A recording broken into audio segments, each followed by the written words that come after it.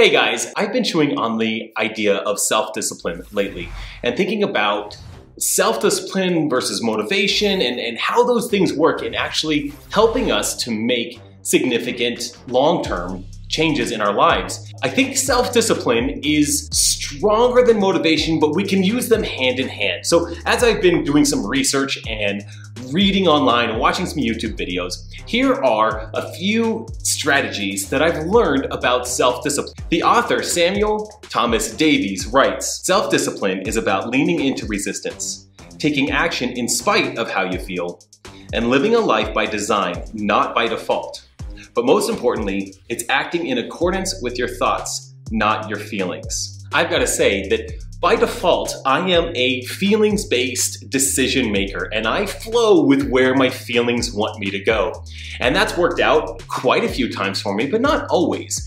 And I really think that self-discipline is a better course of action, leaning into the resistance, and again, not basing this direction, this choice, this discipline on our feelings, but despite our feelings, going forward. To talk about self-discipline strategies, I think the number one strategy that has helped me with self-discipline is to focus on a change of identity. I, for about 10 years, was a tobacco user. I chewed tobacco. And from the moment I started chewing it regularly, I knew I needed to quit. And I could not quit. I can't tell you how many cans of tobacco I threw in the trash, then went to my favorite gas station and picked up another can of tobacco. It just did not stick. I quit for 2 weeks. That was the longest time I ever quit in that 10-year period. It was for a blood test, for an insurance thing. I remember thinking after the 2 weeks, man, I'll just quit this for good and it will be good to go. And man, the very next day at the gas station, popped a dip in and whew, we are okay. So what happened for me was in 2018, after I had made a transformation in my life and was getting fit and healthy, sleeping well, eating well, and I did feel that disconnect, but I just couldn't shake it. I saw a therapist for a while about it and there was just no way. I didn't want to let it go.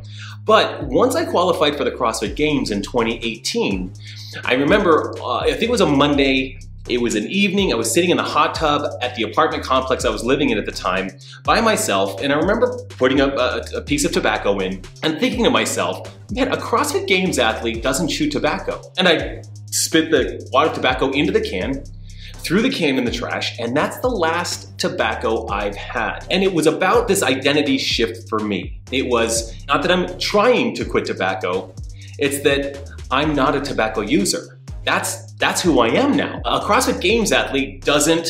So for example, a CrossFit Games athlete doesn't eat a bag of Doritos multiple times a week. And let's even throw out the CrossFit Games athlete. And let's think about this more in practical terms. I think of all of you that follow me, you're an athlete. If you're aiming to be a healthy, fit human being, you're an athlete. An athlete doesn't eat a bowl of ice cream every night. An athlete doesn't eat bags of Doritos. An athlete doesn't chew tobacco. That was me. An athlete doesn't drink 3 or 4 IPAs every night. By the way, all of those are examples of things I had to quit. The focus is changing the identity of who I was. And that changing from an unhealthy, overweight human being to an athlete, a healthy dad. I was able to quit almost everything. And then once I became a CrossFit Games athlete, in my mind, that was a dramatic shift, and I was done with tobacco. Now, that didn't just create this shift, and it wasn't like this easy thing since I was now no longer a tobacco user. I mean, it was minutes of agony, and then hours of challenge, and then every day was a new challenge, and then even weeks and months. 6 months after I quit tobacco, there was a particular season, for whatever reason, I was really had a hankering for tobacco, but I will not touch it. It is not that was over 2 years ago and I'm done with it. And I believe that it was because of that change of my identity. I am not a person who blank. So that's one of the ways that we can be more self-disciplined is starting using that phrase in your mind. I am not a person who blank, or I am an athlete. An athlete doesn't blank, blank, blank. Secondly, you can set reminders, place reminders around yourself to constantly remind you of why you're being self-disciplined. If you have a particular goal, maybe it's to lose 20 pounds. So having something around reminding you of that goal, in my mind, I'm a photographer and I used to use Photoshop quite a bit. I would never do anything like this, but you could Photoshop a skinny body on yourself. That would be a little crazy. But Jim Carrey, the actor, so when he was really hustling and grinding to become an actor, he wrote himself a post-dated check for $10 million, and he carried it around in his wallet. Whenever he pulled out his wallet and he would see this $10 million check, it would remind him why he's working so hard and hustling and grinding to try to get to this particular goal by this date. And he did. I mean, he could have written himself 2 or 3 or 4 checks just like that by the time he could cash that check to himself. And I'd love to do that. I don't carry a wallet, so I can't write a X million dollar check to myself and post date that. But for me, one of my ambitions is, and motivators, is to continue to be a really competitive athlete.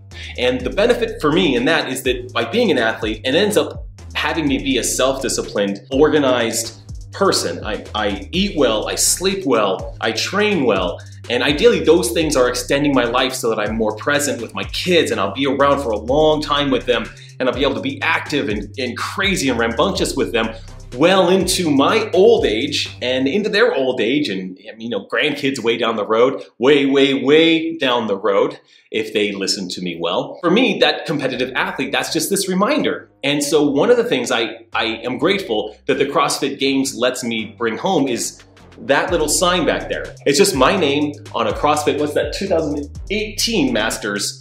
I was there. And I want to go back again. So I have that right above my lifting platform. I have another one right over here. It's just a visual reminder for me that that's why I'm suffering. That's why I'm going for this. That's why I'm doing this. The CrossFit Games is just kind of a bucket list thing. I want to go back, and it's this motivator, but it is this thing that has a lot of wonderful side effects, like a healthy life, a nutritious diet, an aesthetically pleasing body that fits in my clothes. I like all of those things. So I'll go ahead and let that be that goal that then trickles down into other parts of my life that are really cool. So for you, put something up, maybe it's sticky notes behind your computer screen or on your bathroom mirror. It just reminds you of why you're doing what you're doing and helps you keep that momentum. Number 3, with self-discipline, there's always going to be setbacks. There's going to be mistakes. One of the things we have to do is just give ourselves some grace and allow ourselves the freedom to fail from time to time, and know that each individual failure is not the end of the road and it doesn't derail us from the entire process.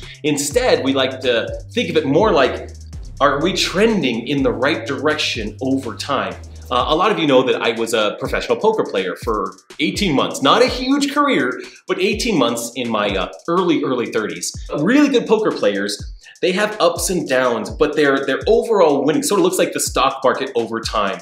You're not always gonna win, you're not always gonna lose, but you're gonna ride these waves and these swings as you're trending towards your destination. Self-discipline can look like that. Because you goofed up on a Sunday night does not mean that Monday morning you're done with this thing. It's okay. Let's keep going. We're trending in the right direction.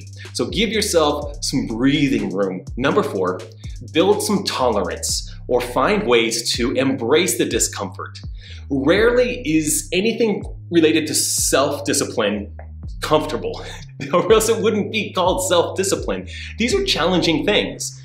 For example, I would love to have a bowl of cereal for breakfast, or one of my old favorites was 4 pieces of peanut butter toast. White bread, butter, and peanut butter. That is amazing stuff. But my self-discipline guides me, and I lean into the challenge that a better breakfast for me, one that's gonna provide more energy, more fuel, sustainable building blocks for my body, are eggs, sweet potatoes, something green, and my spinach shake, and some coffee. That's what I have instead of peanut butter toast. That's an example of embracing the discomfort. And eggs and sweet potatoes are delicious. they're not uncomfortable, but they're not peanut butter toast. That's amazingness. When I think about developing a tolerance for things that are just slightly uncomfortable, we can do that in lots of ways. One of the easiest ways to do it is to take a cold shower in the morning, or take cold showers whenever you take a shower. There's some magical things about cold showers, but really it's about developing a tolerance for being uncomfortable. I don't do cold showers. I have done cold showers. I finish quite a few showers in cold water, but that's not my jam. I'm gonna get there. I will eventually get there, but for me, in certain workouts, there's a threshold, a pain threshold, that oftentimes I want to back off from that level of discomfort in a particular workout. And I will, in my mind, think about the fact that I'm practicing leaning into discomfort, so I'll push even more into that discomfort, knowing that it actually makes me stronger, it builds my tolerance for competitive workouts, but it also builds this other muscle, this self-discipline muscle, leaning into the discomfort, and it builds my capacity for that. It's not that it ever gets easier, I just get a little bit better at handling the discomfort of whatever that is. Going back to chewing tobacco, it was one more rep. Every second that I didn't put a dip in my mouth was one more rep, one more rep, one more rep. And then that one more rep turned into hours. One more hour, one more hour, one more day, one more day, one more week. Now I'm at almost 3 years now, and that's a really good feeling. I'm not counting the reps anymore on that, counting the reps on other things. And tip number 5, the last thing I want to share with you is that we need to take care of this biological system in order to maximize our ability to have self-discipline. If we're not sleeping well and we're not eating well, if we're not exercising, moving our body, and if we're not breathing well, we're not going to be primed to be very good at self-discipline. It's like trying to mash the gas pedal in a car without any gas, with an engine that's broken, without any of the things that cars need to run, and you're just trying to go for it. We need to take care of this system so that we are good at self-discipline, so we can mash the gas pedal of self-discipline. With nutrition, we need to be eating well. Not a bowl of cereal for breakfast, not 4 pieces of toast, but we need to be eating things that actually nourish our body throughout the day, and that'll make our life a lot easier. That will lead to great workouts, great movements for you, well-fueled workouts, which will also lead to better sleep, which is foundational for all of this stuff. Getting really good sleep is as important as nutrition and fitness. These are like the three-headed monster. We need to have those. And I'm finding that we also need to find space to breathe, not just breathe. I mean, we're automatically breathing, but it's amazing how much time we spend not breathing. So for example, when we're checking Instagram and Facebook, or we're typing out a very important email, or when we're at work, we often forget to be breathing at that time. There are a lot of devices that can help remind you to breathe. I don't have any of those devices, but what I do have is I have a sticky note right behind my computer screen on my whiteboard that says breathe. It's literally, everything else on my whiteboard is all whiteboard writings. I have one sticky note and it says breathe.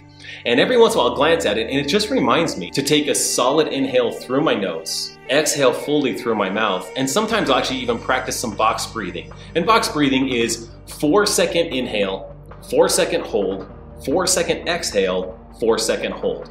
And I'll do that for 4 or 5 rotations, and that will calm everything down inside. Breathing is really, really important.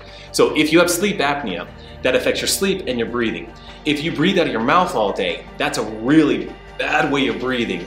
There's some tips out there. If you need help with any of this, shoot me a message. Go to jasongrubb.com, reach out to me, I can help you with any of those things. With all that said, self-discipline is about leaning into something despite your emotions, despite your feelings, and going after that thing in a systematic and purposeful way. If you need any help with any of that, I'm more than happy to help. Be the kind of person that you want to be, and use self-discipline to get there. If this video or any of my videos are helpful, click that like button, click the subscribe button. That lets all of the algorithms know that you're into my stuff. You'll get notified when I post new videos, and also it'll hopefully draw more and more people to help us make an impact on the lives of busy adults and parents around the world. Anyway, thanks for watching, and I'll see you next time.